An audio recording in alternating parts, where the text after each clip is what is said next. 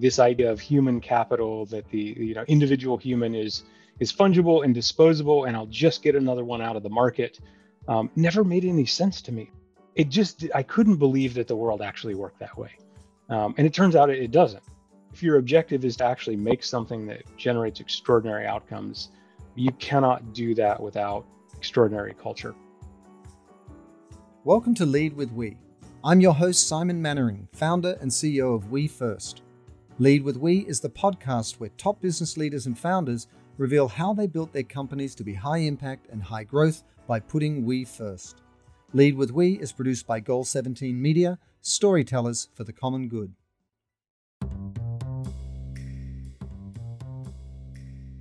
Welcome to this week's episode of Lead with We, where I'm excited to talk to Sunny Vanderbeck, who is the co-founder of Satori Capital, a multi-strategy investment firm founded on the principles of conscious capitalism. And actually, before founding Satori, Sunny co-founded and served as CEO of Data Return and became one of the youngest CEOs ever to lead a NASDAQ-listed company. So Sunny, welcome to Lead with We. Thanks so much for having me. So Sunny, when you launch a private equity or venture capital firm, you have a lot of choices today. You can lead into long-standing practices, or you can think about it differently. So give us a sense of why you started Satori, and what is your sort of business approach in terms of long-term outcomes for all stakeholders? So Randy, the other co-founder, and I started Satori with this crazy idea that business is more than just an ATM, that businesses by their very existence can create good in the world, and that the path to the best returns over the long term is actually to focus on those kinds of things. Today it's an easy conversation. If you could imagine for a minute, it's 2008 and we're in the middle of the global financial crisis. The first 5 years of this venture took a while. It felt like a decade for sure, but it's important work. I think part of what we set out to do here was not just to do it for ourselves or to do it for our investors, but to carve a bit of a path for others, to be able to go out and prove with results that this approach to investing generates superior returns, not just for the financial stakeholders, but for all the stakeholders.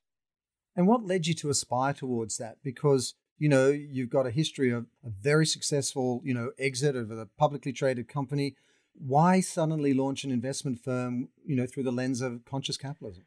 We both had this experience as CEOs. We experimented a lot, particularly coming, from technology companies. I think one of the things they're particularly good at is this idea of experimenting. So, in my mid-20s, trying to run a public company, and an interesting part of the journey for me is I had the sort of classic traditional executives that I would hire, and their approach to the world was fundamentally different than mine. And it was a bit of a crisis for me internally as a leader, because I'd hired these, brilliant people and brought them on board, and about half of what they had to say didn't feel right. And so I just started to experiment to see what worked and what didn't work. And as it turns out, every time I ran this experiment that said, hey, what if culture is really deeply important to results for customers? And what if getting great outcomes for customers leads to better outcomes for investors? And what if we could treat our suppliers like we treat our employees? And so on and so forth. And so every time we ran these experiments, we got good results. And every time we did it the traditional way, we were more likely to get, anyway, sort of poorer results. And so I think these lessons were kind of hard won through experimentation. And I think I got lucky in this case, because the things that felt right to me as a human turned out to be the things that also worked best. And so those things that didn't feel right, what are those things that just kind of jarred with you and that really didn't ring true, that you felt you had to kind of move away from?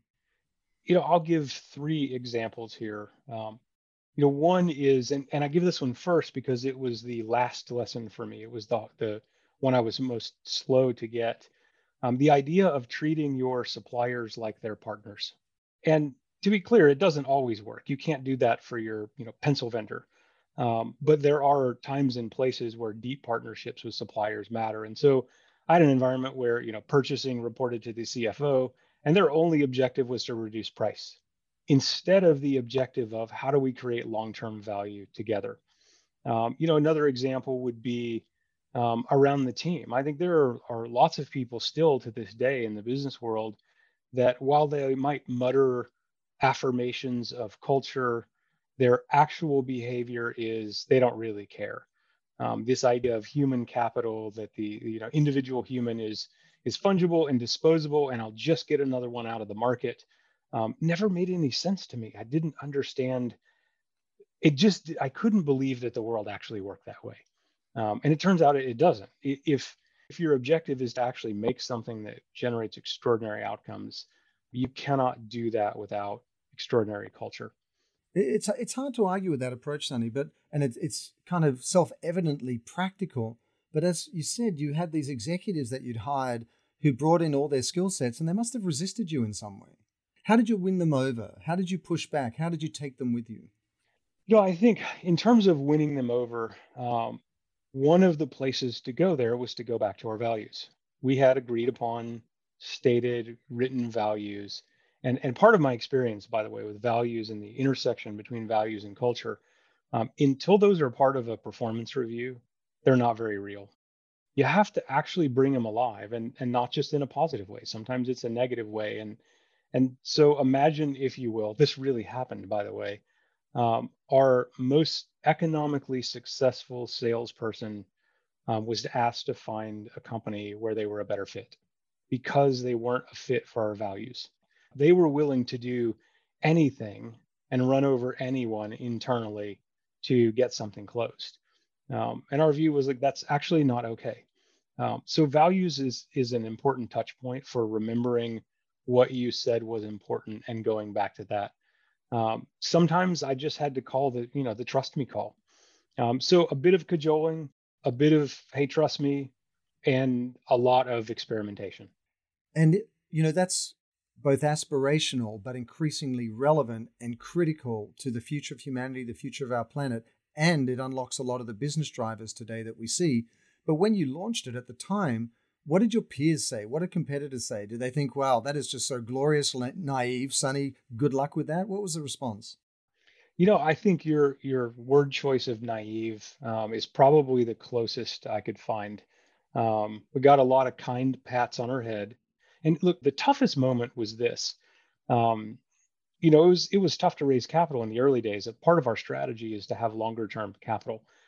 We think that short term horizons are actually at the root of many of the issues we face.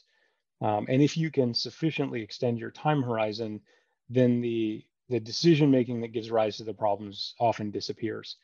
So again, we go back to sort of 2008 to 2010.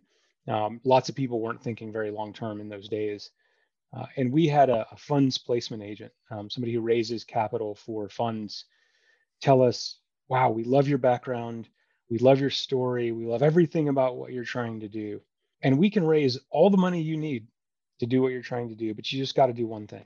What's You've that? got to stop talking about this conscious capitalism thing. You're freaking everybody out." And so what did you do? So we said no. This is one of those wonderful moments when you have an extraordinary partner. Randy and I needed no time to deliberate, no sidebar, no, we'll get back to you. We looked at each other, we looked at them, and we said, no, thank you.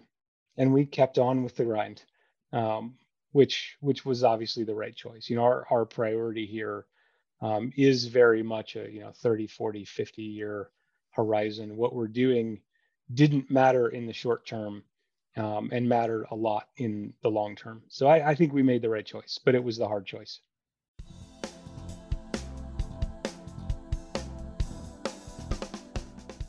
Looking towards today now, increasingly you're hearing thought leaders, academics, business leaders talking about the need for taking a long-term horizon, a long-term perspective.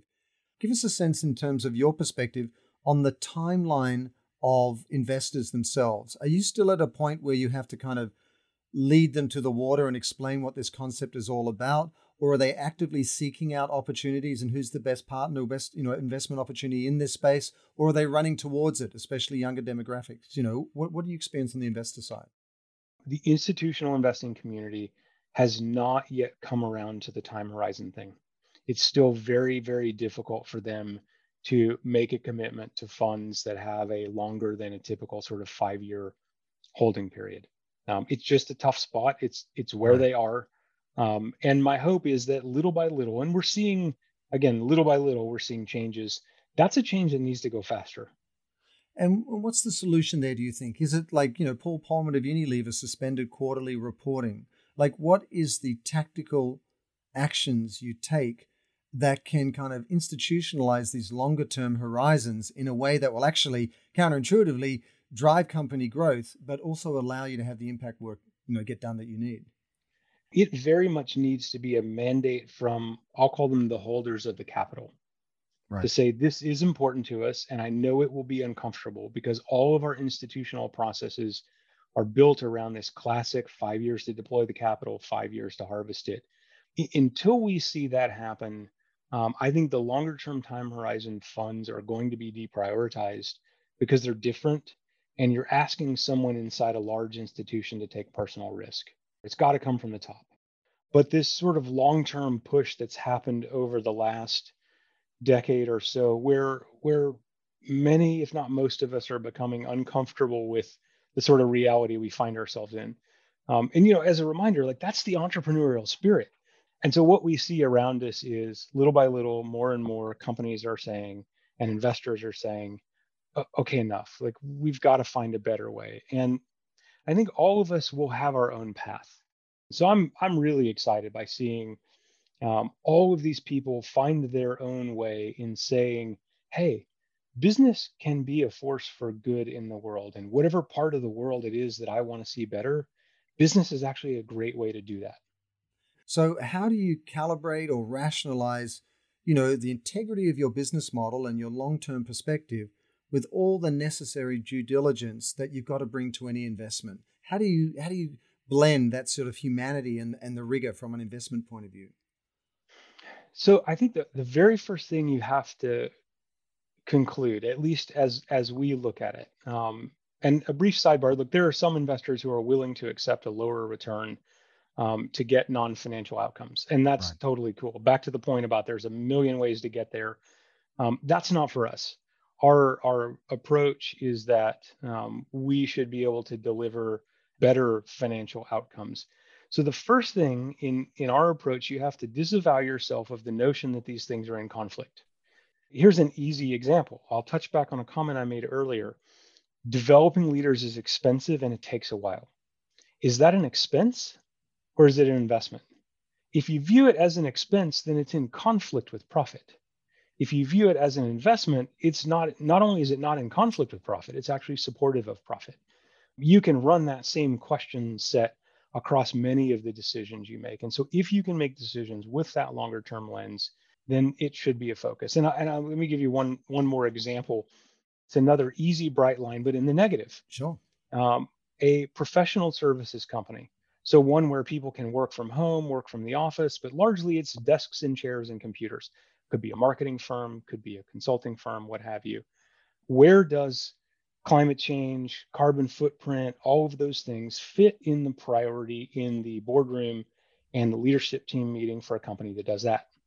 And my answer is it actually kind of doesn't, because the footprint of that business isn't that relevant in the scheme of things, but for one exception. If your employee base cares about that issue, then maybe you should pay more attention to it. But in terms of core strategy for the business, community engagement may matter a lot. Culture is definitely going to matter a lot. The way you interface with your customers is going to matter a lot. And so each of these different dimensions of conscious capitalism and each of these different stakeholders for each business may matter a lot or not at all. And it's to the leaders and the owners to determine where that fits. You know, I really take that point well, which is that it's a case by case basis as to how you apply purpose and conscious capitalism to your unique situation. But I want to put my cynic's hat on for a second. We hear Larry Fink, the CEO of the largest hedge fund in the world, BlackRock, talking about a fundamental restructuring of the capital markets in his third annual letter due to the climate crisis. We see the CEOs of the Business Roundtable being held accountable by the CEOs of B Corps because of the recent True Value report, which talks about they're not really walking their talk quickly or effectively enough. So I want to ask you, are you seeing a legitimate, authentic, defensible movement within the investment world, the financial services, in this direction? Or is it just a few exceptions out there that are getting a lot of sort of outsized media exposure and nothing's really changing? I think it's an important question. And it leads me to the question, the unanswerable question of if you do the right thing for the wrong reason, is that good or bad? Oh, I'm sure there's a lot of circumstances in my life where I'd love that rationale. I want to go back and apologize to people and use that. Indeed. So look, back to the point, like we are all headed here for different reasons and different approaches in our journey. And I think historically there's been some reasonable indictments around things like there's a term called greenwashing, a whole lot of PR, not a lot of activity, those kinds of things. And look, I have a good bit of empathy for public company CEOs, having been one where even if you desire to take a longer term approach to things, it's extraordinarily difficult when somebody's going to get on the box from a quarterly report and say, oh, they're doing XYZ bad thing. And that pulls your attention and your time frame into simply the here and now. It makes it very difficult to have a longer term view on that. So I'm appreciative of seeing some of these larger scale public markets investors saying, in some cases, hey, we're supportive of taking a longer view. And occasionally some CEOs that have the mandate. They own enough of the company or have enough built up trust over time with the ownership base to say, hey, this is just how it's going to be. As an example, I think Apple's done that, over the past few years. Some investor was giving them a hard time, I think, about their desire to move to, all renewables and the economic cost of it and so forth. And the CEO effectively said, hey, look, we're going to do it. And if you don't like it, that's okay. Buy somebody else's shares. I think that's a really good point. And give us your experience, whether you're talking to your peers, your colleagues out there who have a very traditional mindset, or whether you're talking to potential investors, what do you say to them to get them on board when they're much more inclined to just say, hey, show me the greatest amount of money I can make in the shortest period of time, or I'm not interested? I think a couple of things. In the early days, we couldn't talk about track record. And I have to be mindful about how I speak about it publicly. But at the moment, we've got a decent platform to stand on our track record to say, hey, this is working out for us. But I don't believe I'm going to be able to change anybody's mind in a conversation. People change their mind at their own pace. I have not been successful at just showing people data and having them go, wow, okay, well, I'm going to completely change my mind. That's just not been my experience of the sort of human condition. The problem with that, I find, though, is that we're running out of time. I mean, I think for a long time, this luxury we had is that we could choose how fast we change and how much we change. I feel like that's going to be ripped out of our hands very soon because the issues we're solving for, like climate and more, are so drastic and their impact will be so acute on our daily lives that there's going to be this huge expectation thrust on business to show up differently. So, you made the point that people get there in their own way at their own time. But in a sense, climate doesn't care. The planet doesn't care. And we're working against timelines now that are shrinking, whether it's 7 years, 10 years, 15 years, depending on what data and research you read. So how do we resolve that tension between allowing people to take their own time, yet we've got to solve for these things within a window of time before sort of that irreversible knock-on effect will really compromise everyone's life? It's an important question because ultimately we can't mandate belief. That doesn't work. History tells us that doesn't work. What it also tells us is that industries upend all the time. And so one of the things that we set out to do in this business was the belief that if I can have one company in an industry or a geography get a different result in the market and outgrow their competitors, the competitors have to pay attention. We saw this in one of our portfolio companies. In an industry that grew 6% a year, they quadrupled revenue in 4 years organically. Right. Complete crazy talk. This is an industrial business, but we started working on stakeholders and we started working on conscious capitalism, and some things happen in the industry that let us basically come from behind and take the majority of the growth out of the industry from a 4 year period. So whether you get to this conclusion of I have to do this stuff because I can see longer, or because I think it's the right thing to do, or because I'm terrified because this competitor just came from behind, I'm okay with however they get to it. help us understand the vision you're laying out for us. Paint a picture for us, because we hear so many terms today. We hear conscious capitalism, accountable capitalism, inclusive capitalism. So paint a picture for us of what it can look like across the investment community, and then companies of different sizes, and then consumers or customers. And what do we need to fix to really offer a viable alternative for how we practice capitalism, rather than just doing some nice optics around the way it's always been done? So the first is this belief that the owners always win, which means if you have conflict between the owners of a company and the leaders of a company, if they're separate people, over time, the owners always win. This is part of why we started Satori. We realized that you could have the most conscious leadership on the planet, and if your shareholders don't care and don't want that, then who's going to win? The owners are going to win. So that's one place where you start to shift the system. So then I think that the next piece is at the leadership level. I want everybody listening to think about the worst job they've ever had. Right? I got that instantly. Think about the best job with the best leader you ever had. Yeah. What if the entire sort of system of capitalism made more companies like the latter, made more companies like the best job you've ever had? What if most people derive satisfaction from their work beyond the paycheck? If we can just make more of the places that people go to work extraordinary places, that in and of itself starts to change everything, because it changes the individual experience for every one of us. And by the way, those companies that are doing those things on the employee side are also more likely to do them on all of the other dimensions. Once you're a best place to work, or you're on the journey for that, now you've started to break down this equation of, if I invest in a stakeholder, that investment will pay dividends over time. And, you've talked about so many different behavior shifts there, which are so critical, but they're also preceded by a necessary mindset shift. And one of those shifts I feel is important is that we've got to realize that we're all on the hook. We've all got to play a role here as a consumer in terms of what we buy, as an employee in terms of how we show up, as an entrepreneur in terms of the type of company we start. So how do we get more people to embrace this shift in mindset that can drive behaviors, whatever your stakeholder role is? Yeah, I think the question is an important one. I remember 6 or 8 years talking to a CEO who built houses, and I was pushing on him about, hey, there's this LEED thing, and low VOC paint, and like the sort of building industry and all this stuff. Like, what are you doing? Like, this is coming. What are you doing? And the answer he had back for me was really disappointing. He's like, I think that stuff's important too.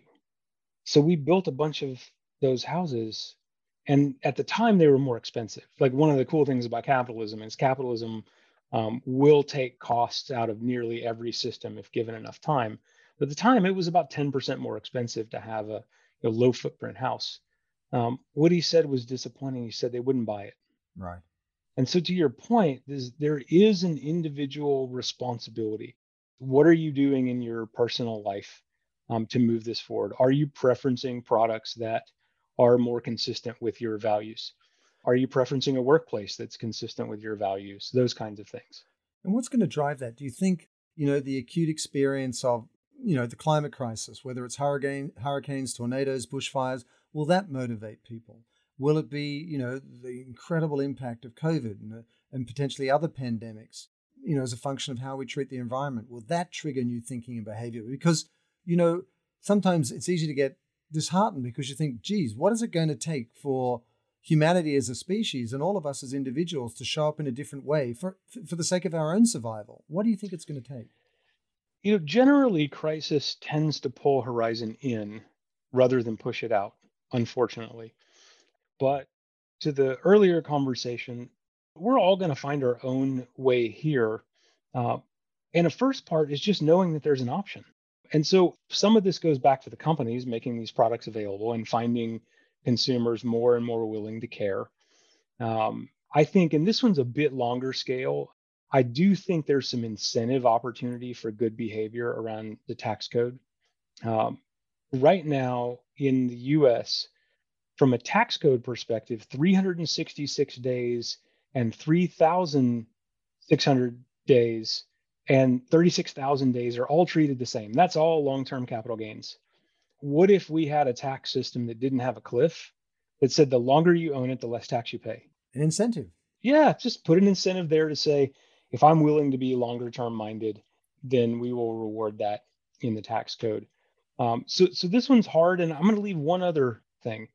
Each of us interact with a lot of people around us, and so a lot of this, I think, is we can influence people that are friends and family, and show a different option to them.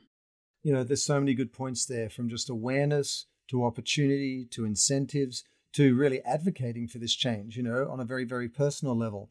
And we've talked a lot about the cost benefit of analysis of embracing things like conscious capitalism and being stewards of our future. But maybe, as we wrap up, I want to ask you about a cautionary tale. What is the cost benefit analysis if we don't do this? Not only in terms of climate and biodiversity and these larger challenges, but, as a business owner, as an entrepreneur, what are the risks we take if we don't go this way? As an entrepreneur, I try to manage around the risks as much as possible, take calculated ones, and mostly think about opportunity. But as an investor, risk is on my mind every day, day in and day out.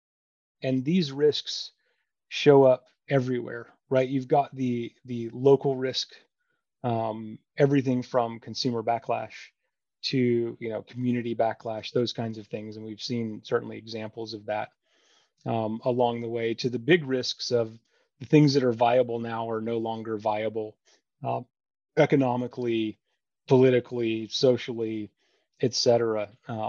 I think part of this is our fundamental assumption that if your approach to any of this is I'm just going to meet the minimum standard, you've got more risk coming your way than you might think.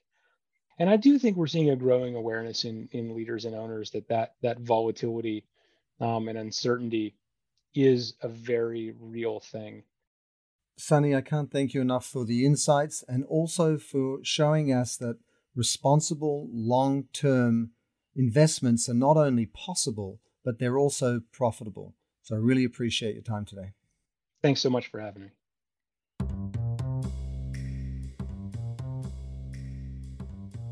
Thanks for joining us on this week's episode of Lead with We, where I spoke with Sunny Vanderbeck, the co-founder and managing partner of Satori Capital, who shared with us how purpose and profit work together to drive investment returns, and why companies need to embrace a more conscious, responsible, and regenerative practice of capitalism to drive relevance, growth, and impact in the future. Make sure you subscribe to Lead with We on Apple, Google, or Spotify. And please do recommend it to your friends and colleagues so they too can build a purposeful and profitable business. And if you'd like to learn more about how you can build a purposeful brand, check out wefirstbranding.com, where we have lots of free resources and case studies. See you on the next episode of Lead with We.